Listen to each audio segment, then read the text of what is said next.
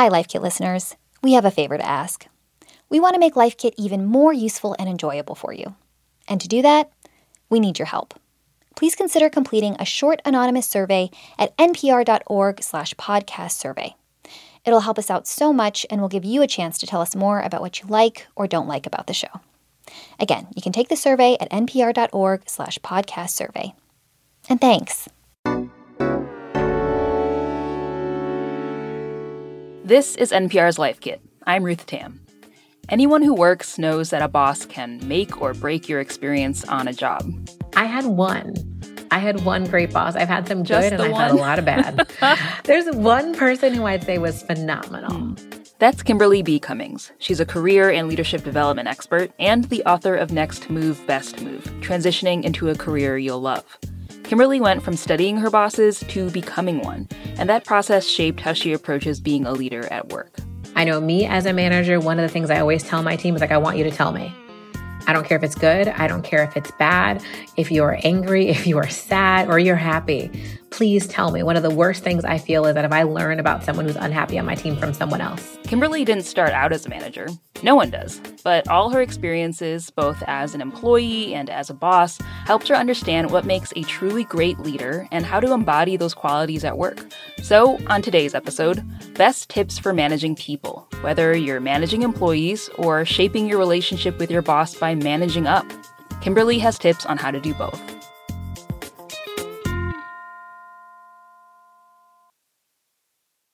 You said in your book that leading people is a form of art in the workplace. Yes. Why is that? Everyone needs to be managed differently.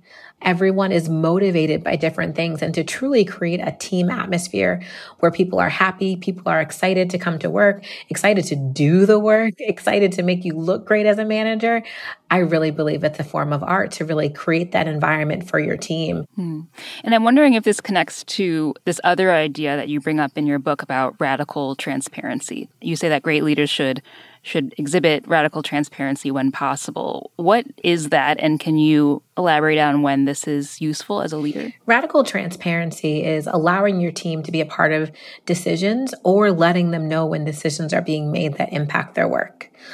Many times, the higher you go in the workplace, the more secrecy there is, the more people feel excluded from decisions that are being made. I completely understand that not every person can be in every decision and know all the things. That's just natural in the workplace.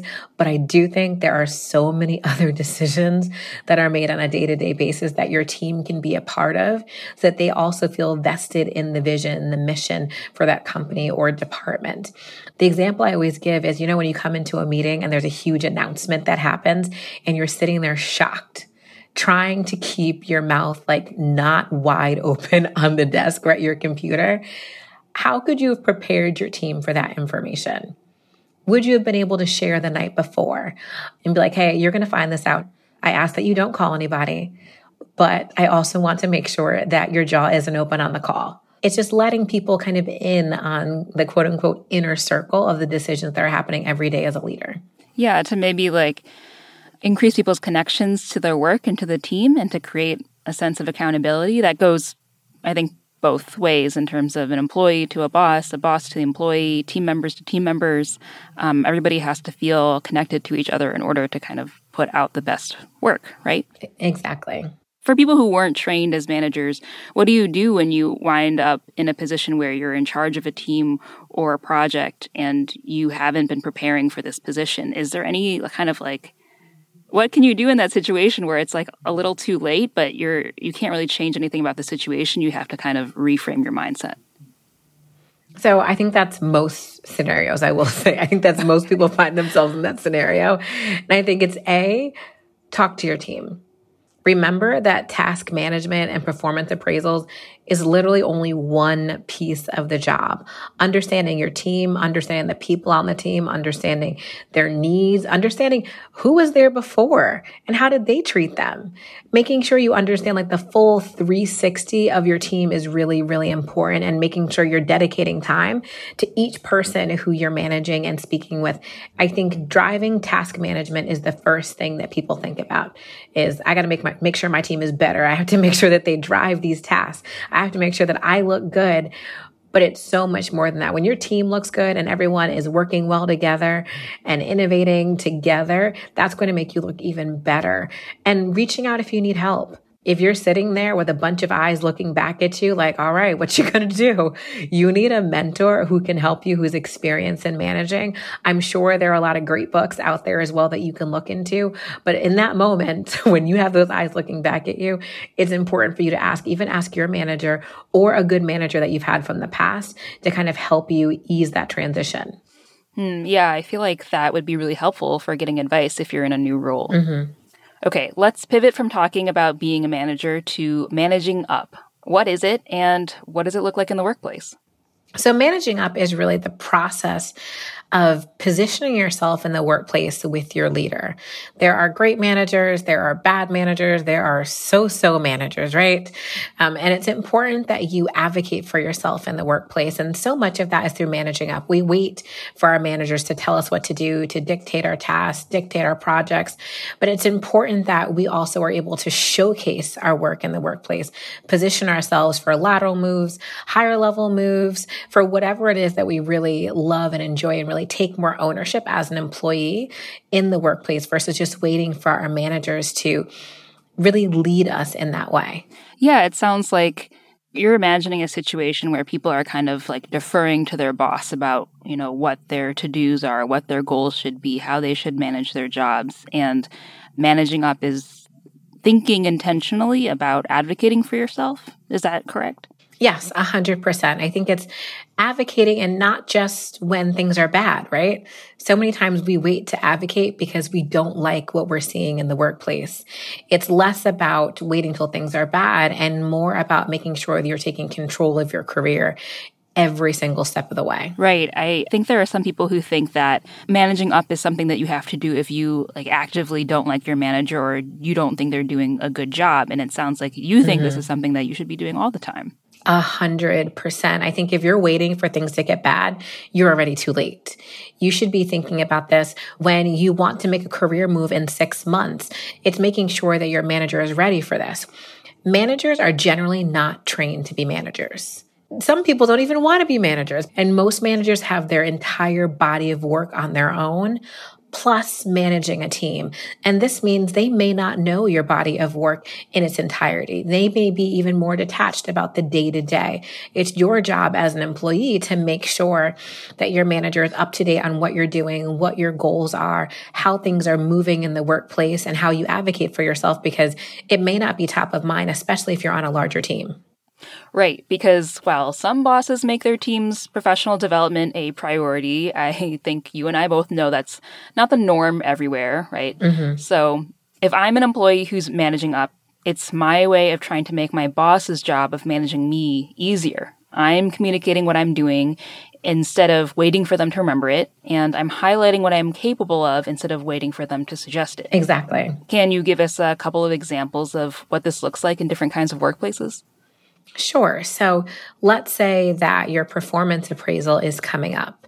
It's important that you know how to showcase your work appropriately. You're able to go back through the last 6 months or year of projects and make sure that you're highlighting them appropriately. So your boss is fully able to remember all of the great work that you did.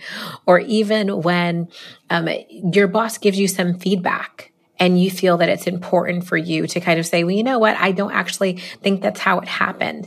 I'd love to break down the work that happened over this project and showcase what did actually happen. I think it's not just taking the words of what the manager says and saying, okay, and you kind of walk away, but it's making sure that you're able to tell your side of the story. You're able to advocate for the work that you've done and really showcase the steps that you're taking every day in the workplace. How do you avoid stepping on your boss's toes or crossing professional boundaries? So the first thing I say is that managing up is not about overly asserting yourself. I think it's proactively changing the table of the conversation. So the same way people say when you're interviewing for a job, you're also interviewing them too to see if you want to work there.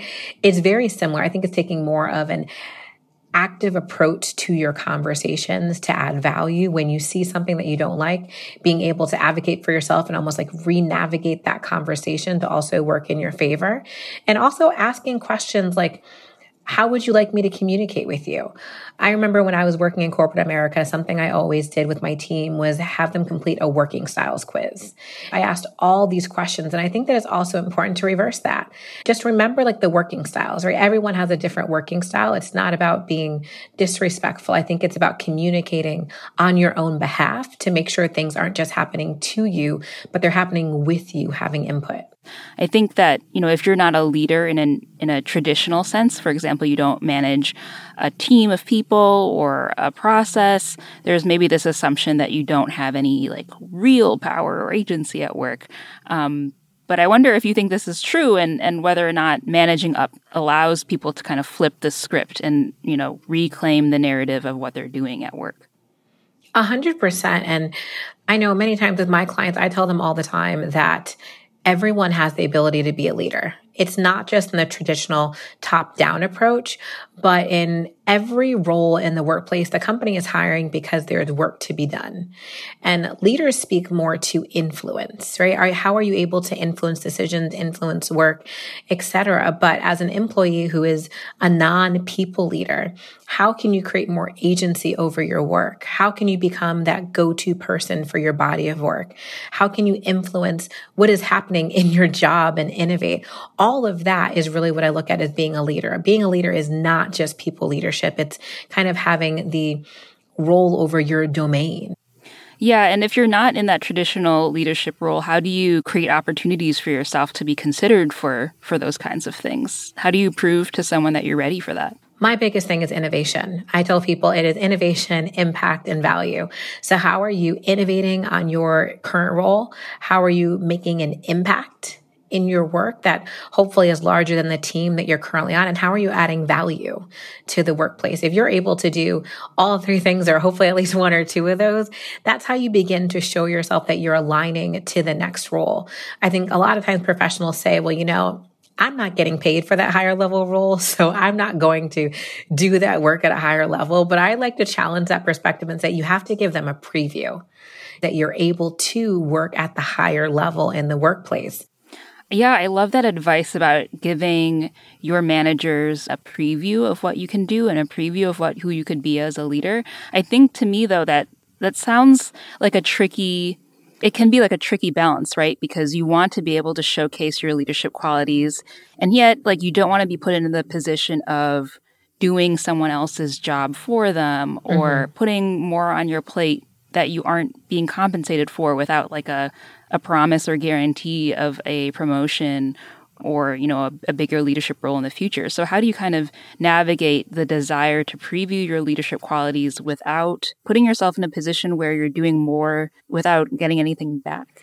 No, I think that makes perfect sense. So one of the things I ask professionals to do is when you're at your performance appraisal or you're preparing, you want to make that move in 6 months or so, reach out to your manager and ask them, what is it that you need to see from me in order to know that I'm ready for a promotion?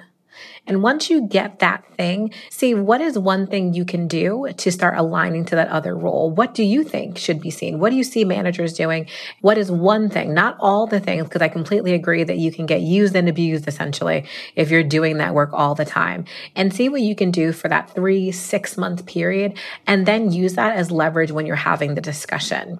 I think many times we have the discussion when it's too late in the workplace, like you want the promotion now and you didn't set yourself up earlier. So asking that question or finding that one thing you can do and then following that up with being ready for a promotion, I think is key. Oh, I think that is so smart. That way, when your manager sees that you're doing more, they're aware of why you're doing it. And it's not just like, oh, Ruth just wants to like work until 8 p.m. every day. It's not, That's not like what I'm trying to put out, right? So everybody's clear, this is why I'm putting in the extra effort and this is what I'm going after. So I think that makes a lot of sense. One thing that I feel like I've gotten more aware of is that organizations have distinct cultures, and that can mean that people think differently about leadership from place to place, company to company. How do you become a leader in a place that you're new to, or, as a group where your idea of leadership clearly differs from whatever is the norm there?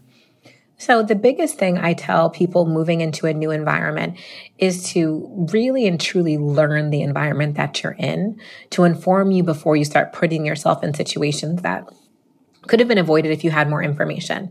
Many times when C-suite leaders come into an organization, they go on what I like to call a listening tour. The first 3 to 6 months of their role, they are talking to everyone and anyone to learn about the organization. No matter your level, I think doing that listening tour is really important. So taking the time to meet with everyone on your team, taking the time to meet more frequently with your manager, with your manager's peers, begin to ask questions to learn about the environment, learn about the culture, and ask some of those really great questions so you can understand how things need to move. This is all just really helpful, and I can't thank you enough for making the time for us. Anytime. Thanks for having me, Ruth. Let's recap. Leading people is a form of art, and to master it, here are a few tips to remember. If you're a manager, practice radical transparency, and this means including people in decisions that affect them. Managing tasks and evaluating performance is only one part of your job. Make it a priority to also understand your team and their experiences at work. Think of a great boss that you've had and ask them to mentor you. And if you're managing up, remember it's about taking ownership over your role in the workplace and not waiting for your boss to come up with your goals or your plan for you. This isn't an open invitation to be super aggressive in the workplace or to chart your own path without communicating it to anyone. It's about taking a more active role, which can mean everything from directly asking your boss how they'd like you to communicate with them or scheduling meetings with them to keep your development on track. And keep in mind, you should be doing this all the time, not just when you're working under someone you don't like. If you're trying to convince your boss you can handle more responsibility, give them a preview. Be an innovator on the projects you're currently running. Make sure they know why you're stepping up. Before we wrap things up, just a quick reminder again to have you complete that survey we mentioned at the top of the episode. It's at npr.org/podcast survey. It'll really help us out. Again, that's npr.org/podcast survey. Thanks so much. For more Life Kit, check out our other episodes at npr.org/lifekit. I hosted an episode on how to monetize a side gig, and we have another on how to host a meaningful gathering. And if you love Life Kit and want more, subscribe to our newsletter at npr.org/lifekitnewsletter. This episode was produced by Claire Marie Schneider. Megan Kane is our managing producer, and Beth Donovan is the senior editor. Our digital editors are Beck Harlan and Wynn Davis. Our intern is David West Jr. I'm Ruth Tam. Thanks for listening. There is no denying that there is a lot going on in the economy right now. So far in 2021, about 3,600 retail stores have closed. You know, China has banned Bitcoin many times before, but this time it's looking pretty serious. Understanding this stuff, it is kind of our thing here at The Indicator. It's how we like to spend our free time. Every day we explain something that is going on in the economy. Listen and follow The Indicator from Planet Money on NPR.